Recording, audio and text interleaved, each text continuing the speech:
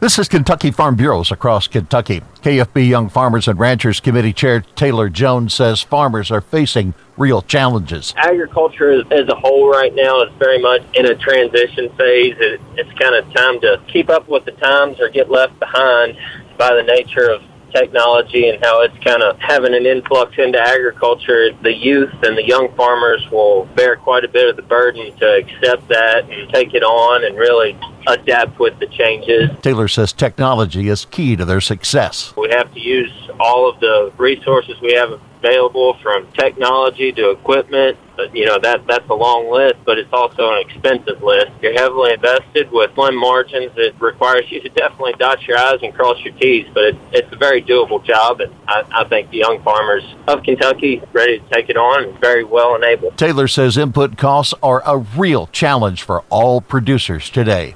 This is Across Kentucky.